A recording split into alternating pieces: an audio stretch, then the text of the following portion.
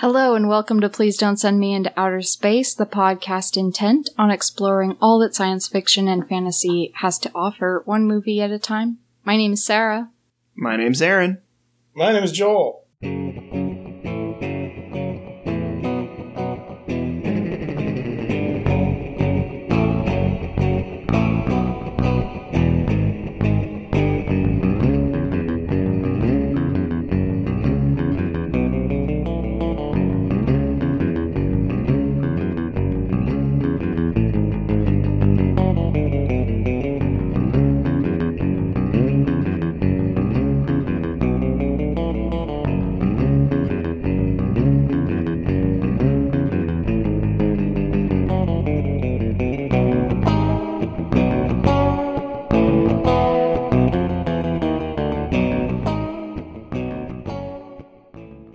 The movie this week was Gattaca from 1997, directed by Andrew Nick Cole, starring Ethan Hawke, Uma Thurman, Jude Law, Gore Vidal, Alan Arkin, Casey Jones. Oh wait, Elias Koteas. Why did I write down Casey Jones?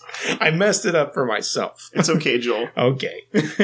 Xander Berkeley, Ernest Borgnine, Tony Shalhoub, and Lauren Dean.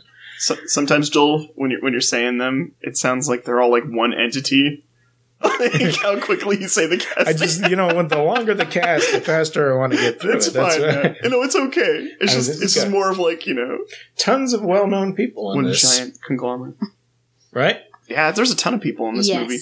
Mm-hmm. There are many people whose faces you've seen in other things.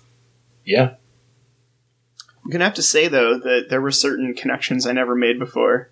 Like, like you said, Casey Jones being in this movie. I'm going to have to say that I've seen all of the Teenage Mutant Ninja Turtles movies quite often, and I never made that connection. You never went, that's the guy from Gattaca. Yep. It's not like he's got a big role in this movie. No, I guess that's true. So this was Sarah's pick. Mm-hmm. How many times have you seen Gattaca? I don't know. But I would guess 20? Nice. Excellent. Nice. I don't think I've seen any movie 20 times. No, that's not true. I've probably seen some Disney movies and stuff 20 times. This is probably my fourth time. Fourth time watching it. I would say that is probably also accurate. Does it feel like to you guys that this is a movie that you should be able to talk to anyone about? Gattaca, I feel like, is a very conversational movie. This movie definitely brings up some topics, and that's pretty cool. I just mean, do you feel like everyone has seen it before? No, I'm going to say that it's not that universally known. That's funny, because I do. I feel like I could, talk to... Just bring it up, and they'll be like, oh, yeah, I've seen that. But maybe I'm the one who's crazy. I don't know how many times I've seen it, but I think it was probably one of those science fiction movies that when I was a teenager, I kind of thought was really cool. I think the year was 1999 when I first saw it, and my science teacher showed it in our class to provoke conversation on stuff that I'm sure we're going to get into. That's cool. But it was really cool. It was that was a really fun experience. That's what my niece said. She said that she had to watch it twice in school. Wow. She thought it was super boring. Oh, wow. That's Mia, who was on the Her episode. Her. It makes me wonder if, the association of having to watch something in school makes you, not like it already.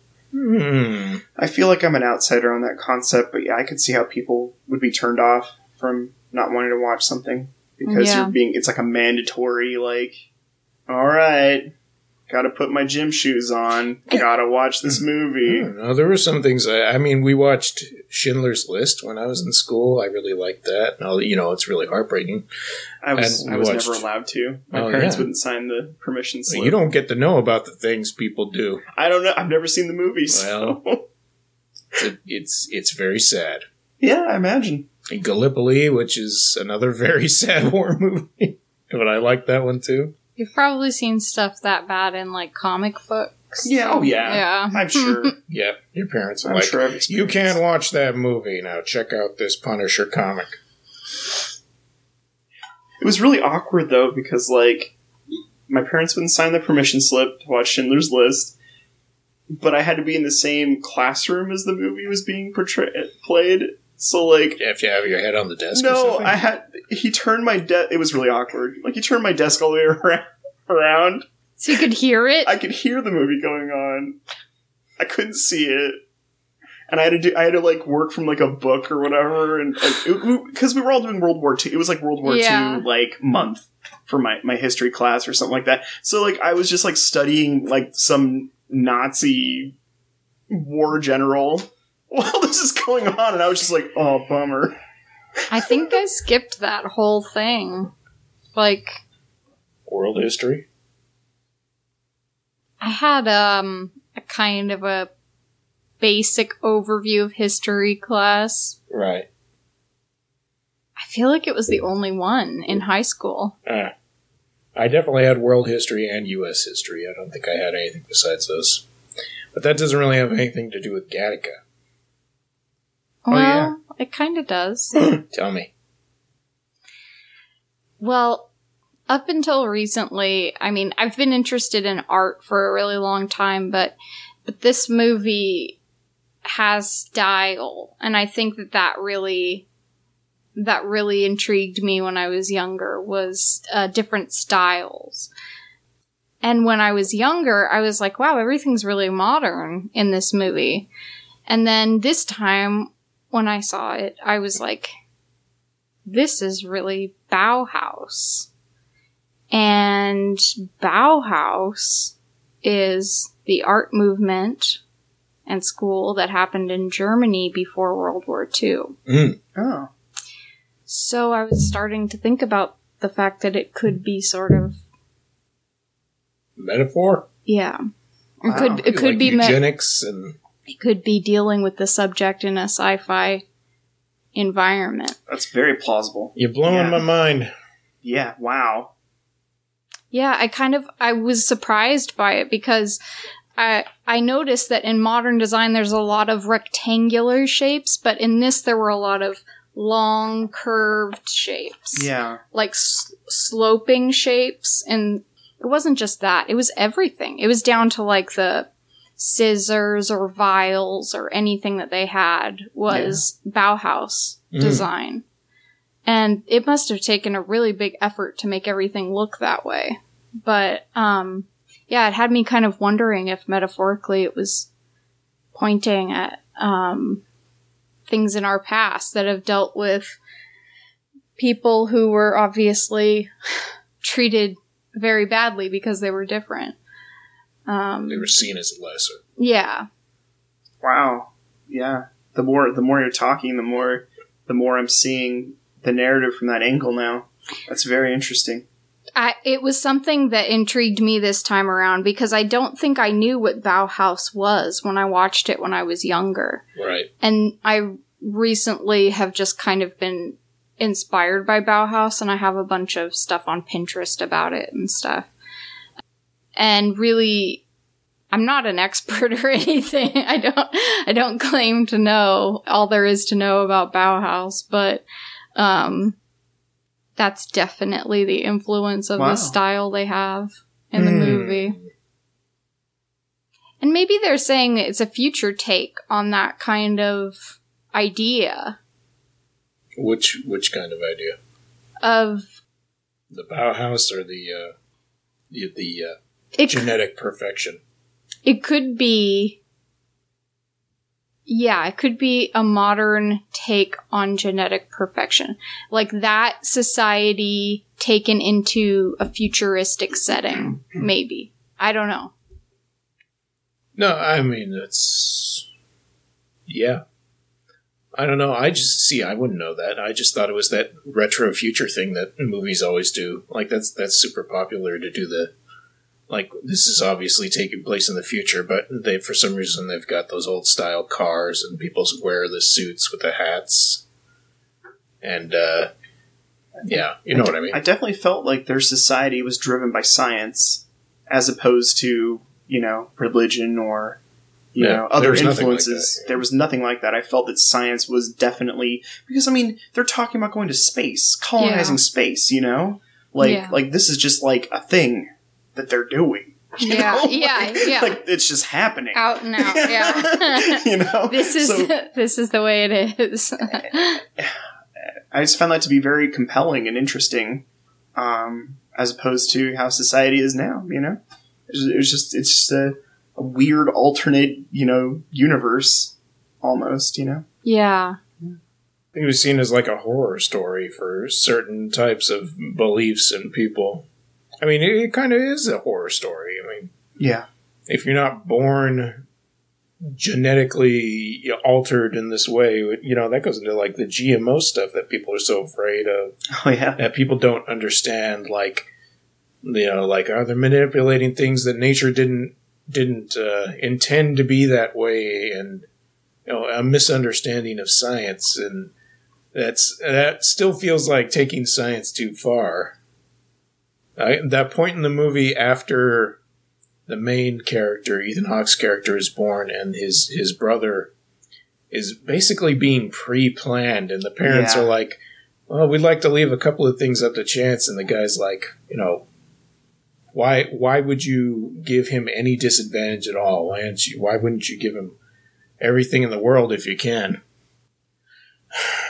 I think that his brother was fundamentally different than every other of those quote-unquote perfect characters, though. He actually seemed to be quite emotional compared to, say, Uma Thurman or anyone else that was working at that lab. Yeah, but you bring up a good point, though, about the emotion and how a lot of characters very devoid of it. Mm-hmm. Yeah, that's true. But I do think that Jude Law's character was emotional and had insecurities about his abilities even before he, we don't know what his life was like before this story, but he points it out at some point that he only ever got the silver medal instead of the gold. Yep. And then there's the guy who, if there's anybody who hasn't seen it, should we say it's past our timeline? Can we spoil things? Yeah, let's give it a synopsis here. And first, let's just do a synopsis. And we can spoil this. I mean, yeah, it's a dystopian future setting where is it dystopian? I don't know. I don't think so. I don't think it's worse off. That's what I think of when I think of dystopian. Like we've had some sort of disaster. You don't think that we're worse off?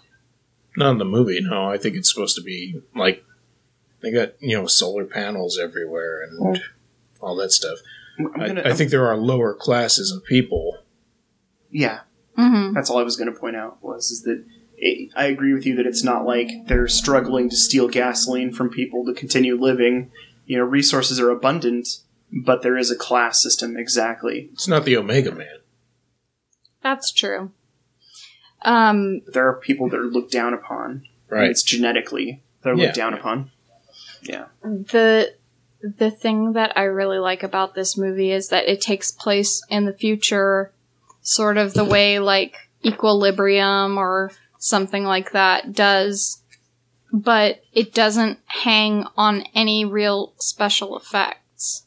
It's all practical. Like almost all of the things they do in the movie are done practically, and they make it almost seem reasonable. They almost make it seem like it could plausibly happen. And it's not too far off from what we have now. But anyway, the story takes place in the future, and it's set in a place where basically there are natural birthed children or genetically perfect children. And that depending on what your DNA is like, you can be denied jobs or privileges to certain things. So it's like, basically you become a second-class citizen. Yeah. I think a lot of people might have taken issue with this movie because Ethan Hawke is in it, and some people might not like Ethan Hawke. But I see it as being like a super serious like topic that it's dealing with, even though it's kind of told in like a fantasy style or whatever. I think it is a really good movie, and it speaks to something that's super important to me, which is like equality of mankind, which has basically been one of the most important things for me in my whole life. Yeah. Mm-hmm. That's something that was like a basic fundamental part of my upbringing, was knowing about people who were underprivileged. And I know this is like a sci-fi setting of that and everything, but it does make you think about people who don't have the same rights as other people have. I'm sorry, I got a little caught up in my idea of that for a second. No, that's okay. Oh, thank you. Thank you very much for sharing. Did you explain Ethan Hawke basically is faking his way into this world? No. So basically, Ethan Hawke is the main character, and he's the narrator of the story as well. And basically, he is explaining that he was a natural-born child, and that in order to achieve his dreams of being able to go into space one day, because there is a huge industry of people who are astronauts going into space, that he has had to pretend to be someone else, basically, who has the perfect DNA or gene structure or whatever.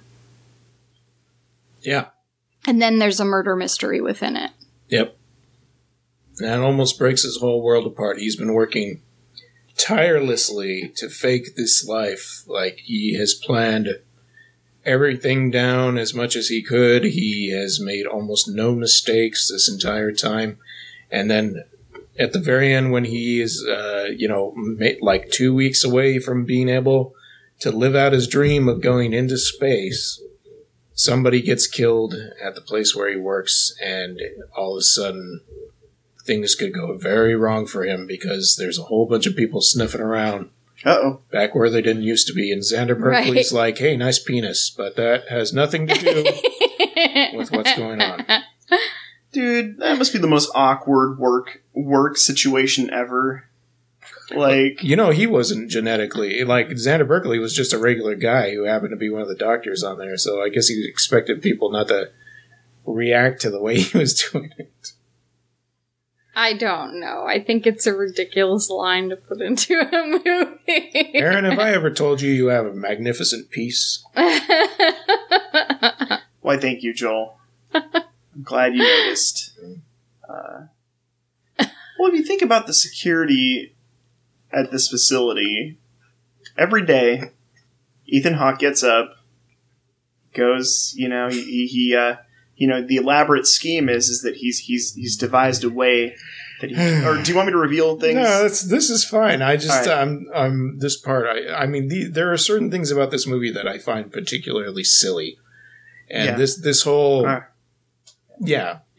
That's cool. What does he do? Oh, okay, all right. So Ethan Hawke's day in a day in the life of Ethan Hawke's character in Gattaca is that he wakes up and he puts a fake thumbprint on. Or fingerprint on, and within that thumbprint is a little bit of blood, so that when he presses his finger upon this machine, it will read the other person's blood, not his blood. Then he also he puts a little jug of urine strapped to his leg, so that he can squirt this urine into a thing. That will read the other person who is, quote unquote, genetically superior to him. Yeah. Yeah. He does this every day. At least that's the movie. Seems like it's the movie. Makes you feel like this is an everyday thing. He at least has to prick his finger every day. I don't know if he has to pee every day. Yeah. Because after a while, wouldn't Xander Berkeley get tired of looking at that penis, no matter how nice it is? No, what I was thinking was maybe they do random urine tests. So Probably. maybe he does have to have it on his leg every day just in case that happens. I think it's funny that he... Yes. So urine test I can understand, especially if they're trying to get out people who are trying to, like, break ahead and maybe using drugs or something like that. Although drugs do not come up in the movie at all. But literally for your identification into work to have to be to prick your finger every single day. Every day. Like, maybe for, like, maybe once every month or something if you're super paranoid. And then you get a nice badge. Or, you know, a security gate where you have to sign in or something like that, you know, every single day. I don't know. I feel that the world of Gattaca would it would benefit from cameras, man. Yeah. I feel that would have been the easy. There seriously are no, yeah. There are no Yeah. cameras, man. Yeah, true. Anywho. Because they can't look at that. Later, they're not looking at any of the data or anything like that when this crime occurs. Otherwise, they could figure out who the hell did it, I guess. Maybe because it's a top secret facility or something. I'm not sure. That's But- something they didn't guess right about the future, I guess. Cameras. They didn't realize that there were going to be cameras everywhere. Yeah, that we're in that kind of police state, not the other kind. They figured they could trust everybody there because they were genetically correct, except for Superior. a good old janitor, Ernest Borgnine. Oh, yeah. Cabby. Second appearance of Ernest Borgnine in the podcast. Thank you for coming back. When you said his daily routine in order to pose as this, I thought you were going to talk about the thing that I actually think is really silly, which is getting up extra early just to scrub off extra dead skin cells. Oh, yeah. and extra loose hair. Like, that's an impossibility. Your body is constantly going through that stuff, but it's just crouching naked in this chamber. My notes were incinerator. Yes. The shower doubles as an incinerator. It's like black light, which, Oh, jeez. I don't know. Looking real good. I'm a person who sheds hair, so everywhere I go, there's like hairs coming off of my head. Mm. I would not get away with a crime for 1 second in this movie. My hair would be everywhere. Serious. Same here. When he gets in a situation where somebody's going to think he committed these crimes, he does finally leave behind part of his DNA. And, like, none of us have this problem, but the hair he leaves behind is gigantic. Like, I know it's supposed to be a camera shot so that you can obviously see it, but even when they pick it up, I feel like it's the biggest hair I've ever seen. And then later they're like, yeah, we found this eyelash. Like, holy just look for the guy with, like, 6 foot long eyelashes. He did it. I think that he does drop stuff around the office, but he doesn't worry about it because it's not being, like, vacuumed up by the CIA or whatever. Right, normally. Yeah. The Gestapo. The Hoovers, as they call them. He is very meticulous, though, because I think he even takes the other guy's stuff and, like, he discards it in the keyboard. I want to see. Do you know what I mean? Like, he carries a little vial of, like, dead skin cells and So and Jude Law is handicapped in this movie, right? Yeah. He can't, he's a paraplegic. By the way, I love Jude Law's character in this movie. Yeah. Just putting that out. I love Jude Law in general. I think he's a really good actor. And I wish he did more really good stuff instead of whatever he's been doing, you know, since Repo Men. Or whatever. Repo Man? Repo Men. Oh. Not Man. Not the good movie. I was like, did he do a remake of Repo? Repo Man. The character is emotionally complex, and I like it. Yeah. He's got issues from when he wasn't handicapped and then he was in an accident, which they point out, like, there are ways, even if you're perfect, that, you know, people can't predict what's going to happen to you. Like, no one can predict if you accidentally get hit by a car. That's just it for you. Yeah. But he's not. Anyways, I was laughing because I was imagining, like, well, does that mean Ethan Hawke is, like, standing over him, scraping off these skin cells for him? Get some of these on. I was picturing Jude Law getting in the shower before him or after him and doing the same thing, like scratching off all the DNA and then like putting it in a bag for him or something. Scoop it off the tray on the bottom. I don't know. Gross. There were some overdramatic parts for me. I've seen this a lot of times, and this time I was like paying close attention to anything that I maybe didn't like very much. And if I had to criticize something, I'd say that the music is a little bit too emotive for me. It goes into like dramatic music probably more often than it needs to in the score. Yeah. Some beats. Don't really have much to say about the score. I didn't really notice. It was very noticeable at one point for me when Ethan Hawke's character was butt naked in the ocean, scrubbing himself with a rock. The music comes in pretty hard right there. First of all, he was using a seashell, which was was it a seashell? Which was a callback to when he cut his palm with a seashell and tried to get his brother to be his blood brother. Okay. It's like, they're already blood brothers. I mean, that's not the way blood brothers work, man. Alright. Sorry, that was just a scene that's burned into my memory for some reason. You never been naked on a beach scratching yourself? Scraping your arms and buttocks? My dead skin flakes off? Can't say I have, While Joel. a woman is wondering why you're not in her bed anymore. Can't say I have. Wake up in the morning and sorry. it. I'm just ashamed of myself scrubbing off naked on the beach. He looks so hunched over and vulnerable. Yeah. It's a very interesting thing. Like, yeah, it's just burned into my memory. I'd never think I'd ever see Ethan Hawke so vulnerable, naked on a beach, you know? It's like the Terminator. He just came out. Kyle Reese just came through the time for scraping his ass. They can't find me. Oh, man. It'd be funny if another naked guy was like, hey, what's going on, buddy? Walking down the beach, walking his dog. It's like you're in the rocks too, or you're in the seashells. Hey, cool. I thought I was the only one. Oh my god. Sorry to go there. She had a sweet pad.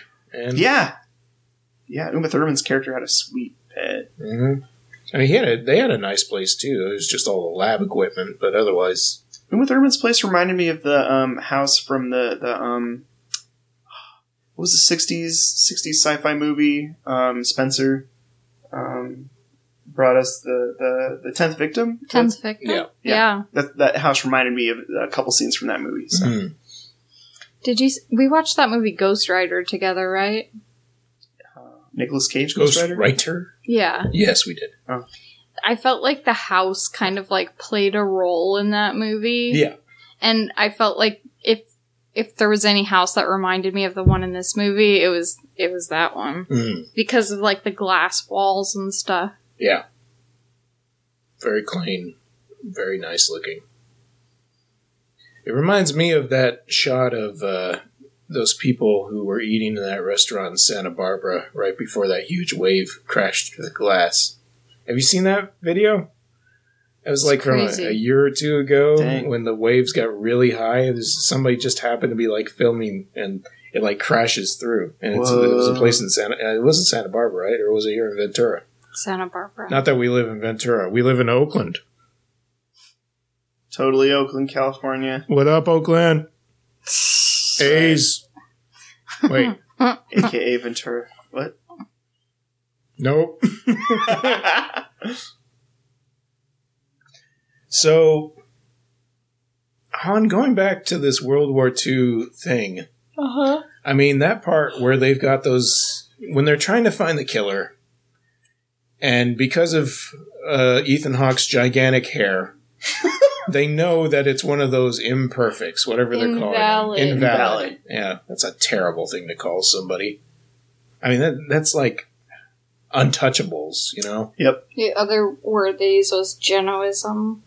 Yeah. I've got some Genoism. Oh. Don't worry, I'm taking medicine. It'll clear up. Good. Mm-hmm. That scene where they have, like, just gathered them all, and they've got them behind fences and, like, are interrogating them. Yeah. The spotlight. It's, like, Yeah. terrible. Yeah. You know, internment camp. Yeah. Like It looks like a camp, basically. Yeah. I just put, like Bauhaus, 1933 School of Art and Design closed by the Nazis in Germany. Metaphor for the Holocaust, ? Yeah, I think so. Yeah, you're spot on. Yeah. It's like pre-Holocaust, you know? It's like when they were just treating those people like crap right before it hit the fan. Yeah. But I think just trying to say everyone needs to be, you know, this specific way, they definitely do that in the movie. They say you need to be this specific way to be accepted and to get into all the right positions, and yeah, you're an invalid if you're something else. You're a janitor. Yeah. Only fit to pick up our trash. Or look at our penises. Oh. If you're a doctor. I don't know if that doctor was in the lower class. I think he was, but he was older, so he had this position. Like, I don't think Gore Vidal, as the head of the institute or whatever, was one of the perfects either. I think he was just an older person who had his position. And this basically the generation that Ethan Hawke and his brother are in. There's like a 30-year the gap. First ones are. I feel like there's a 30-year gap between the workforce, I guess, right? Yeah. They who are perfect and they who are not. Yeah. Yeah, like Alan Arkin getting bossed around by his brother. Yeah. Oh. It's like, obviously, Alan Arkin probably has way more experience, but he's an invalid. He does a really good job in this movie. I always like to see him in a movie that I enjoy. That's what I mean by that sentence is I don't like every movie that I see with Alan Arkin in it, but I like seeing Alan Arkin. Which one was he? He was the older detective guy that was like, we found a hair, it's got to be this invalid. Oh, we need to interrogate all these people. Oh, yeah. Mm-hmm. He was good. He was really good in this movie. Give me my heroin.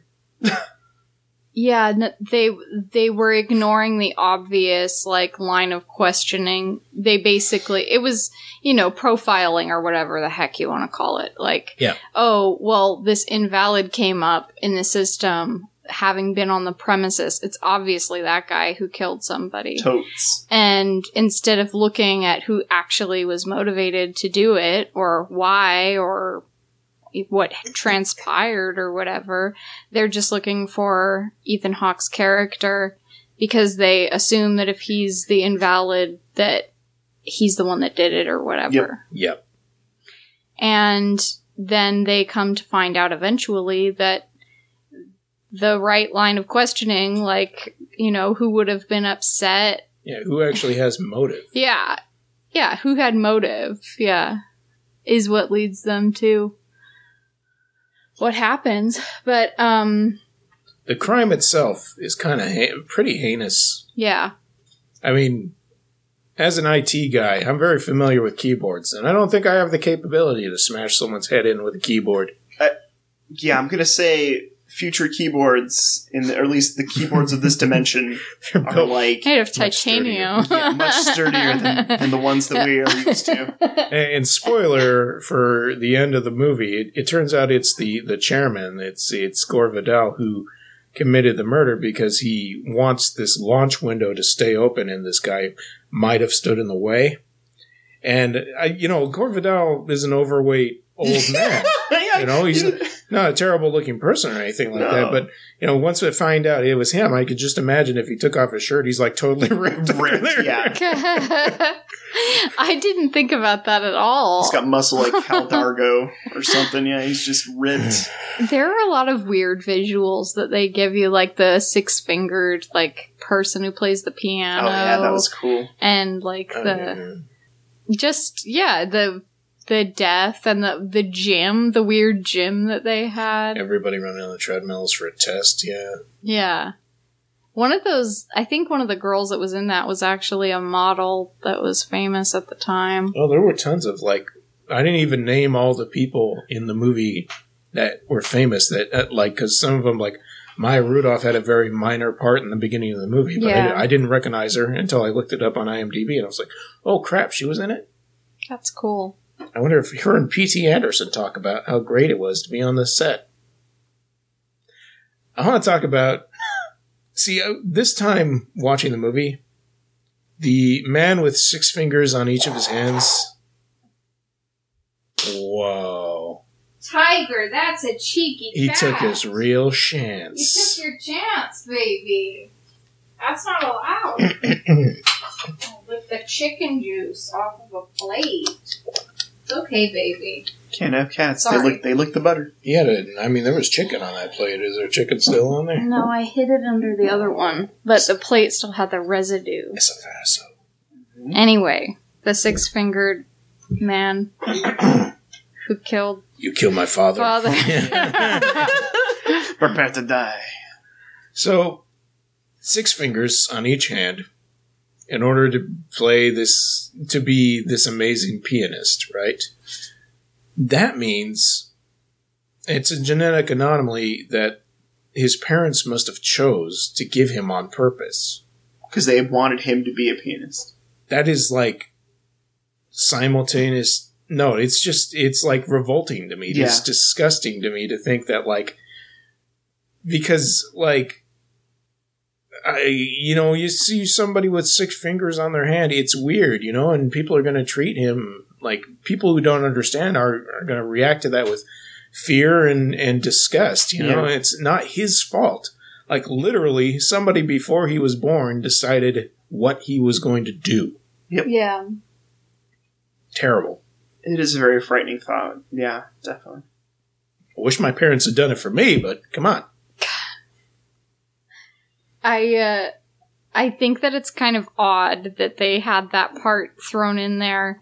Like there are some things in, like, the upper crust crowd that it's okay to be different about if it's for this specific skill set or whatever. That, I don't know. I just think it's kind of an oddity. It is. It is.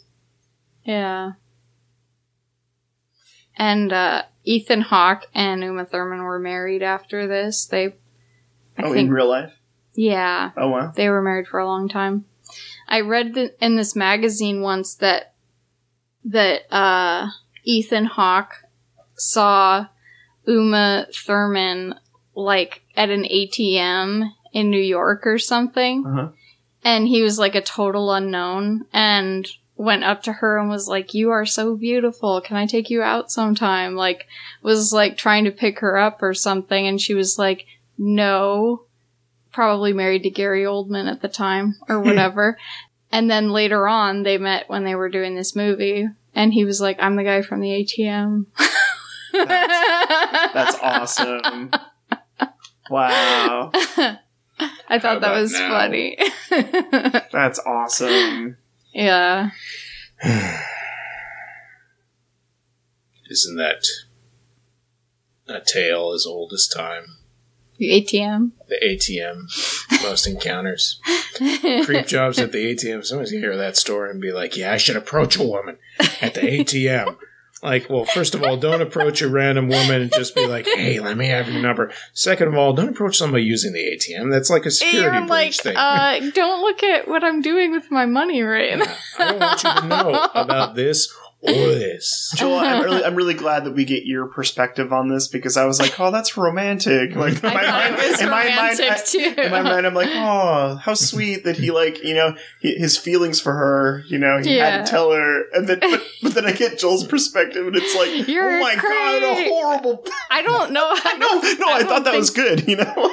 I don't think he was being creepy, but I don't know. I wasn't there. I guess it's the moment where you're like, all your information is right out there, and some guy walks up and he's just like, "You're beautiful." I'm like, "Whoa, Hey, I just saw you. Let me get this 20. Bank statement. I just saw you take out that $60. I think you're beautiful. Why don't you buy me dinner?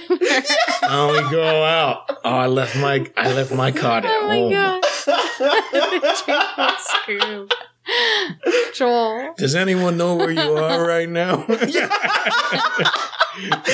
yeah, it's Things you want to hear at the ATM. probably more innocent than that. Does anyone know where you are? Does anyone know where you are? Yeah. Do you have any living family members who would miss you if you were gone? Oh, man. Yep. Oh.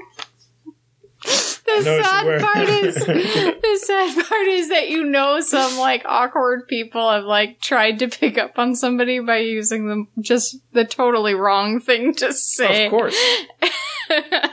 Yeah. Like, no, you don't want to be the creep. I just cut my hand. You're really attractive. Can you help me? This ATM. Oh man. Yeah, it's real nice. Oh. What'd you think of Uma Thurman in this movie? I liked her. I think that I like her as a person.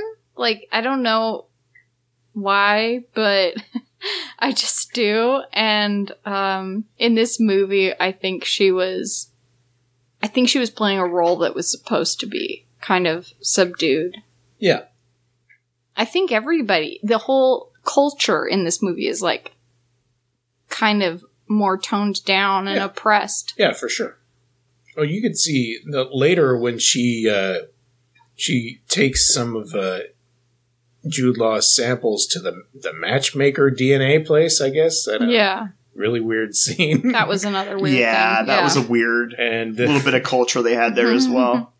Yeah. You can see that she is like holding herself back. Like she gets, excited or disappointed, but like later she's just, stiff upper lip. Like I have to hold myself a certain way kind of thing. So yeah, I think she does a really good job. I do too. I think that when she was really young, like when she did Dangerous Liaisons, I think that maybe she might not have been that great of an actress then because she was so young.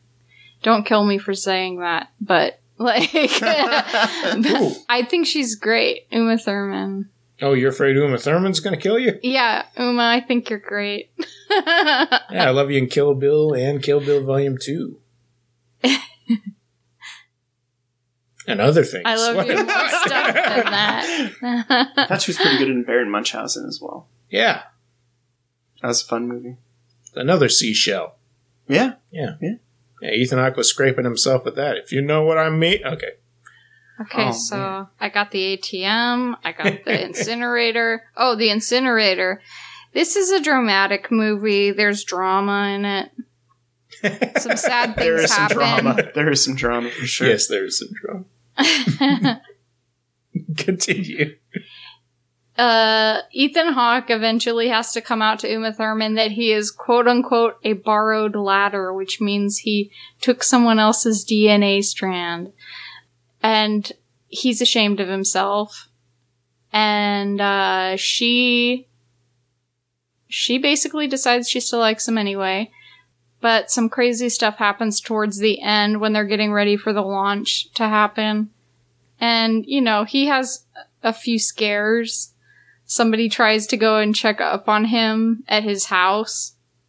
And Jude Law has to pretend to be himself.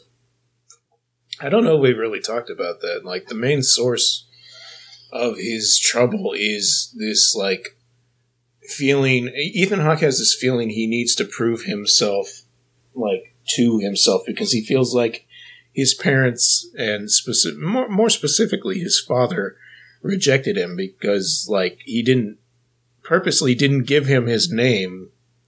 And then when his brother was born, oh yeah, you've got father's name and stuff like that. So there's been this rivalry, even though his brother is younger, that he's always had to prove himself to be worthwhile because he was an invalid and his brother was genetically perfect. His brother is played by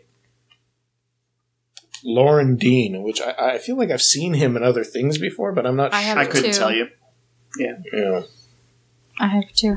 But Lauren Dean is on the other side of this.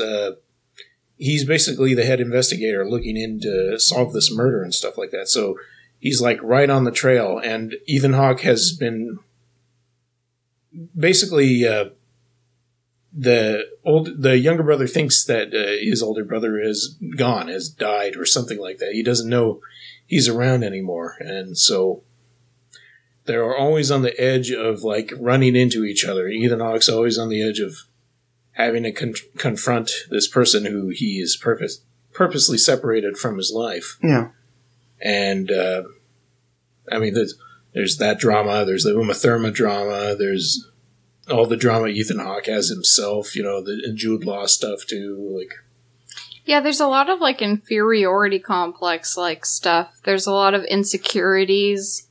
Everyone has insecurities in this movie. Even the people that are like the genetically perfect ones. Yeah. It's like a complex that everyone has, like in the society that they live in. Everyone is so driven consciously being aware all the time of their flaws. Yeah, and that he has pressure from himself, which I have to say, you admire his ambition in this movie. Yeah. I mean, I don't know if I would say that he's the greatest actor ever, but in the role, I think he did a good job. No, I think he did a good job. I really appreciated his acting in this movie. Yeah, I think he played a great Dorcas. He did pretty good when he was pretending not to be a Dorcas, too. Yeah. And, you know, he's trying to measure up to his brother, like you said. They have this swimming competition that's like a chicken match that they do where they're daring each other to see who can swim out farther or whatever. And then... No. Nobody does that. I don't even know what that move's called. I don't know either. Do you know? Some diving, the dancing swim, move. I'm guessing. You're doing the swim. No, I don't think it's the swim. Holding your nose and diving down. You wiggle your arm, though, while you're going down. Yeah. Because you can't just, like, go down in a straight line. You gotta wiggle. No, that doesn't have the same effect. Doesn't have the same effect, Joe. Just looks like some weirdo in an elevator going down, holding his nose. This is a stinky elevator. Somebody farted. It must have been Ernest Borgnine, because he's invalid. I remember thinking that watching the swimming part like always made me kind of hold my breath because of the way it's shot. Yeah. Like, it looks like it really was filmed in the ocean. Yeah. And the camera sometimes is like half underwater, half above. But yeah, you feel like they're far away from the shore. It causes almost a weird claustrophobic effect for me. That's what I felt with a lot of the swimming scenes. Because, like, the fog effect they have going on some of them. Yeah. You know, and it's like, oh my god, they're going to just, like literally the elements are just going to kill them. You know, like, they're just like, peril is there. Yeah. Yeah, I find that terrifying. Like, the concept of swimming so far out into the ocean that you can't see the shore anymore, it's like, hell no. Like, I can't even do that anyways, you know, I'm not a strong swimmer or anything like that, but, like, I even feel, like, a trepidation, you know, a bit of paranoia about the idea of being on a boat and not seeing land. Like, I'm not even sure I've done that before. Weird. But, obviously, I'd seen this before a couple of times, and that's, like you said, it's a claustrophobic feeling and unnerving, but this time when they're swimming away from those areas and they got like the big rocks and the water's crashing in on there, made me think of that scene in Under the Skin with that family and their dog. Yeah. And that's like terrifying. That scene is... That's... Your mouth hangs open because you're like, whoa, this is the worst thing I've ever seen, almost. Yeah, it's definitely like a like an instinctual, visceral thing that you have to it, where you think of how powerful the ocean is, and you think about your experiences, like, and then you see, like, in that movie, you see the waves, like, so big and out of control, and these, like, sharp rocks everywhere, and you don't see them coming back out, and you're like, it looks so convincing that you're like, those people are gone. Yeah. Like, and so's the dog. Yeah. That's terrifying. Yeah.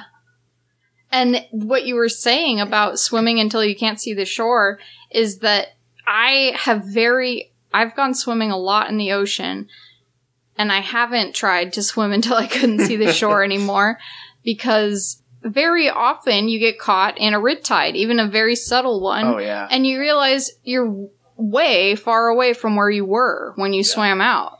So, like, if you were to get... I don't know. If you were to go out farther and get pulled one direction, you could be completely lost forever.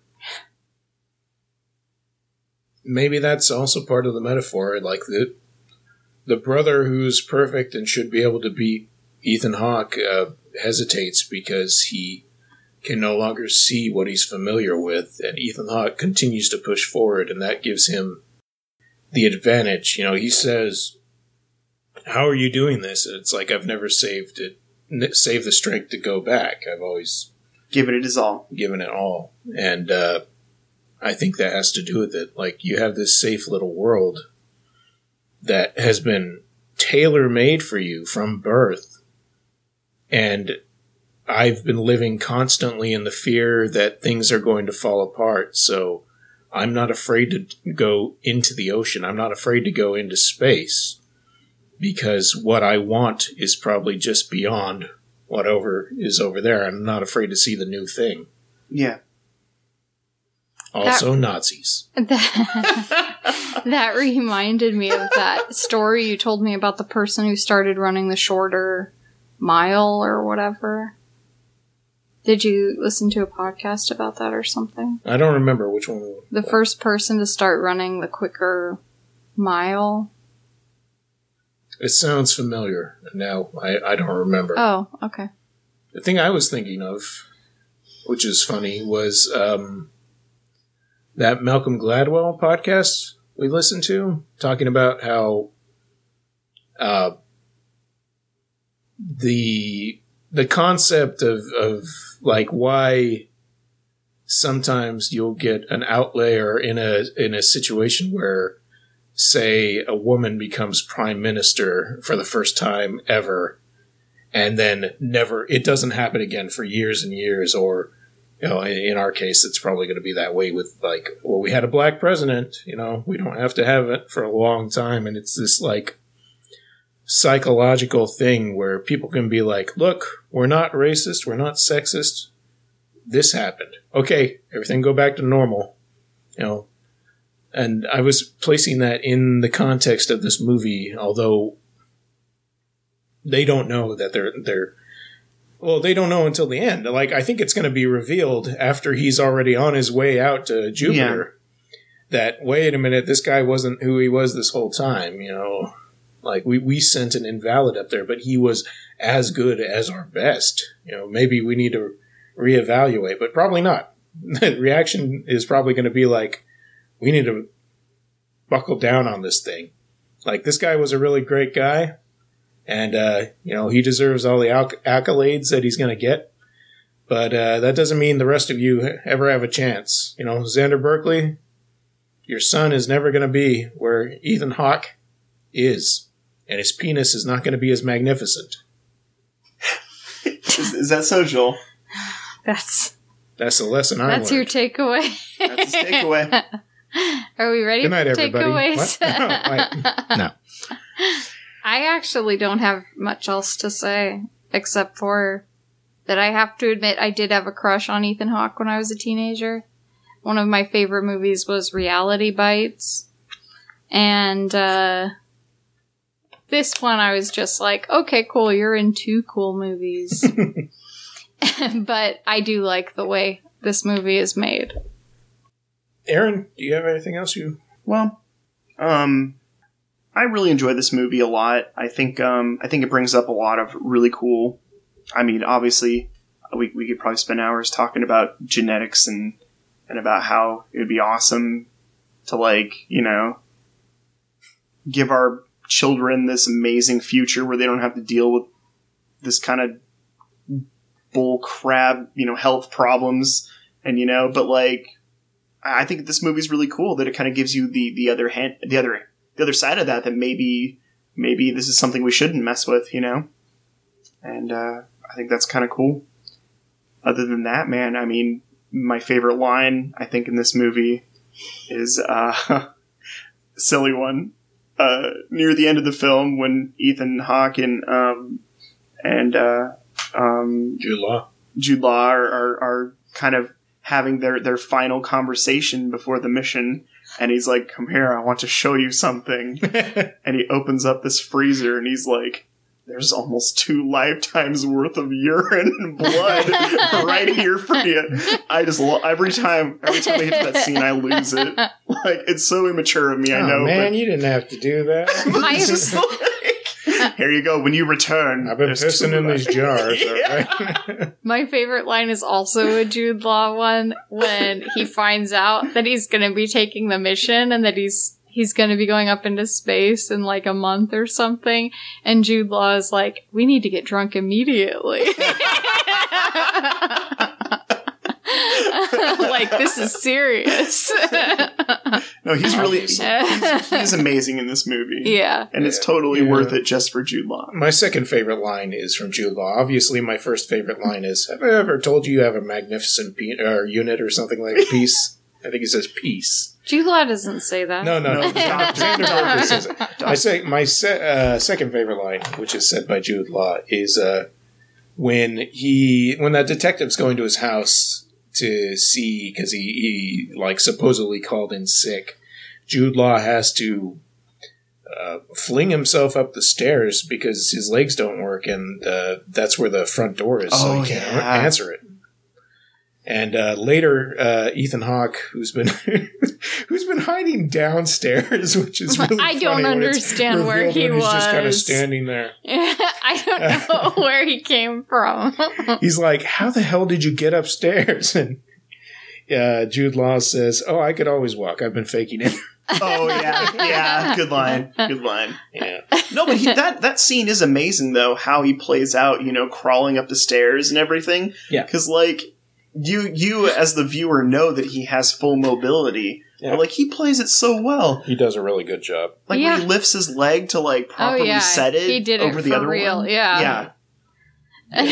And then he goes, "Where's my kiss?" to Uma Thurman. Oh, yeah! Who he's never seen before, but he knows that what's-his-face is with her. "Didn't I see you at the ATM once?"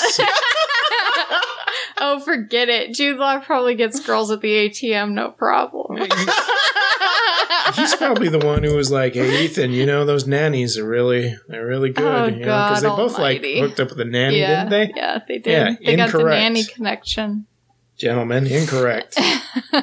The last thing I want to say about the movie is this: you can know this is a good movie because it rewards rewatches. We've noticed different things every time I've seen it. Yeah, and this time especially. Like, the more knowledge I have, the more knowledge I can apply to what I'm seeing. And there's obviously things I didn't even pick up, like Sarah talking about the connection to World War II and terrible things like that. And it's like, whoa, I didn't even see that in, like, Bauhaus. Obviously, I don't know what that is. I thought you were talking about a band. I was like, I don't remember that band. There is a band Bela called Lugosi's that, too. Bela Lugosi's dead. Is it right? That's their well-known track. I see. They're named after it. Oh, okay. Okay. They're named after Bela Lugosi. So, anyways, yeah, really good movie. It's worth a watch if you haven't seen it. Like I said, I assume that people have seen it, but maybe I'm... Yeah, maybe most people our age have seen it. Making them watch it in school. Yeah, well, good. I honestly think that it is worth watching in school. Even if you can't find the parallels for what it references at the time you're watching it, you might understand it later looking back on it. They're watching Abraxas Guardian of the Universe, or whatever it's called, instead of Gattaca. They're watching Quincy's Quest. Oh, God. Very educational. I think it'd be more appropriate for a history class Zardoz. than for science. Zardoz. Actually, it works for both. Zardoz has all kinds of symbolism. You know, it's great for kids. Oh, yeah. Zardoz is definitely made for children. A penis is evil. No. The gun is good. Okay. One more thing I wanted to say. Sure. Tony Shalhoub in this movie, who plays like basically the dealer, the one that like sets Ethan Hawke up with Jude Law to take his identity. He's Monk? super cool in Yeah. this movie. Yeah, he is. He's all slick and he's a player. Like he's not dealing with any crap, and he's just like, man, Tony Shalhoub, you never look so cool. Mm-hmm. Not even in 13 Ghosts. Nope. No. Do you think it was weird that they were living together? I mean, it makes sense in the movie that he needs more materials or whatever from him, but it is kind of funny that they ended up living together. Yeah, it is. I like the dynamic, though. Yeah, I enjoyed that dynamic as well. Yeah. Like they almost had like bunk beds or something. Yeah. It was convenient that he already had that scraping room with the furnace in there. Yep. Maybe they had to buy one of those. I'm sure it was part of the deal. Like you get the scraping room, you get all these lab equipment and stuff like that. Yeah. 2 years worth of urine sacs. Don't use them all at once, he said. No. So good. Yeah. I don't know what we're doing next week. If we can arrange it, we'll be watching a movie called Prophecy, which I understand is about some sort of bear. If we can't arrange it, then we'll pick something else out. Cool. We'll let people know. Thanks for the picks, Sarah. Yeah, thank you. Thank you. Mm-hmm. Sorry, I know it's one we've probably seen a lot of times already, no, but thank you. I think it was a good movie. I feel like I've watched it for the first time, based on the conversations we're having here. That was really good. Yeah, there are a lot of insight. Thank you. Yeah. Good podcast. 5 stars. Anyway. Yep. On iTunes, you can leave that 5 stars. Leave a comment. Just be like, I like Joel's beard. 5 stars. Yeah. We'll appreciate it. Joel's real good at fixing my printer. 5 stars. 5 star. Mm-hmm. Joel fixed my printer and gave me kisses. 5 stars. No, Joel does not give kisses to anybody. My kisses are meant only for me. I don't even kiss Sarah, and we're in a relationship together. I just hold a mirror in front of her face and kiss.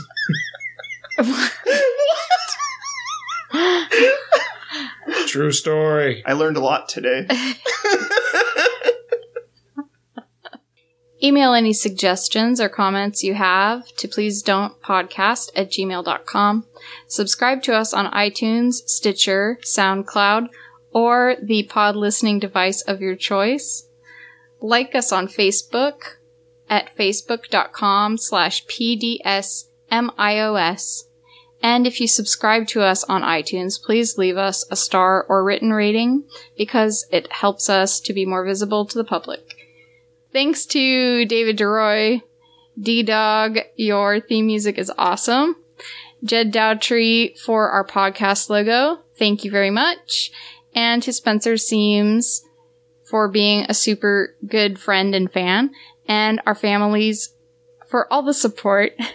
We couldn't do what we do without you. Joel, did you learn something? What, from this movie? Yes.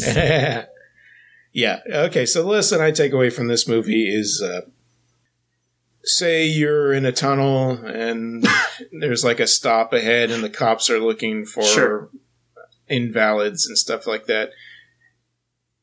You're wearing contact lenses, don't throw them out of the car.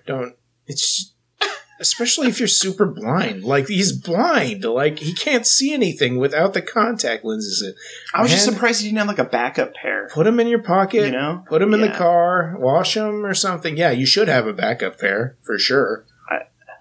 Maybe he was afraid to be searched and they'd be found. Yeah, I think that was supposed to be it, but yeah, it's just, He could have had, like, a hidden compartment in his shoe. Right. I don't know. Yeah. This is what comes to mind. This is what comes to mind. Yeah, he could have been a real Get Smart. That's what I was thinking. Yeah. That's what I was thinking. Mm-hmm. Well, that's what I learned. Well, Sarah, what I learned from this movie is that if you ever want to be a detective, all you need is a hat. Oh, and you're in. True. Every detective in this movie had like a fedora or They like did, some type of fancy hat on. They totally did. See, that's one of the bit people we didn't mention. What's his name from Breaking Bad? Yeah. And I remember the actor or the character's name, but he's in the movie.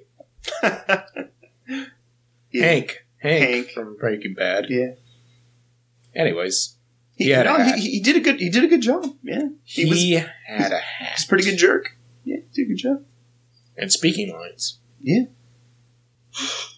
What's my lesson? Yes. My lesson from this movie is a pretty good one. It's don't listen to people because they'll tell you that you can't do something. But I think that the message in this movie is if you have ambition, you can do it anyway. You just have to try hard enough. I don't know if I believe that to be 100% true, because I know some people who've been very ambitious towards certain things, and the answer was a firm no from the universe. Yeah. But but I do think that many people have gotten very far from just having the ambition to try. Yeah. Totally. Follow your dreams. Mm-hmm. Reach for the stars. If you Don't. miss, you only fall crashing to the earth. Don't let your dreams just be dreams, Joel. Don't go Just do chasing it. waterfalls. Just do it. Nike. We'll see you next week, folks. Thanks for listening. Thanks. Bye. Bye. Goodbye.